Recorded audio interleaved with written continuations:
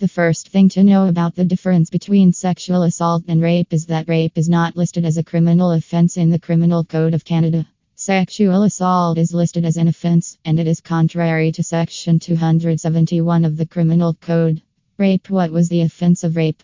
Rape used to be a criminal act listed in the Criminal Code. Many changes were made to the wording of the offense over the years.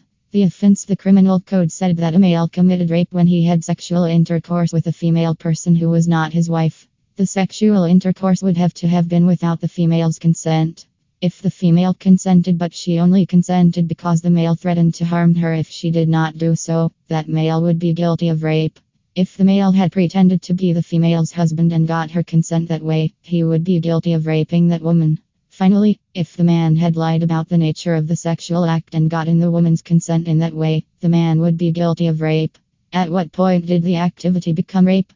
In the 1892 Criminal Code of Canada, rape was defined as a man having carnal knowledge of a woman who was not his wife. This was another way of saying sexual intercourse, and it is not used nearly as much today, if at all.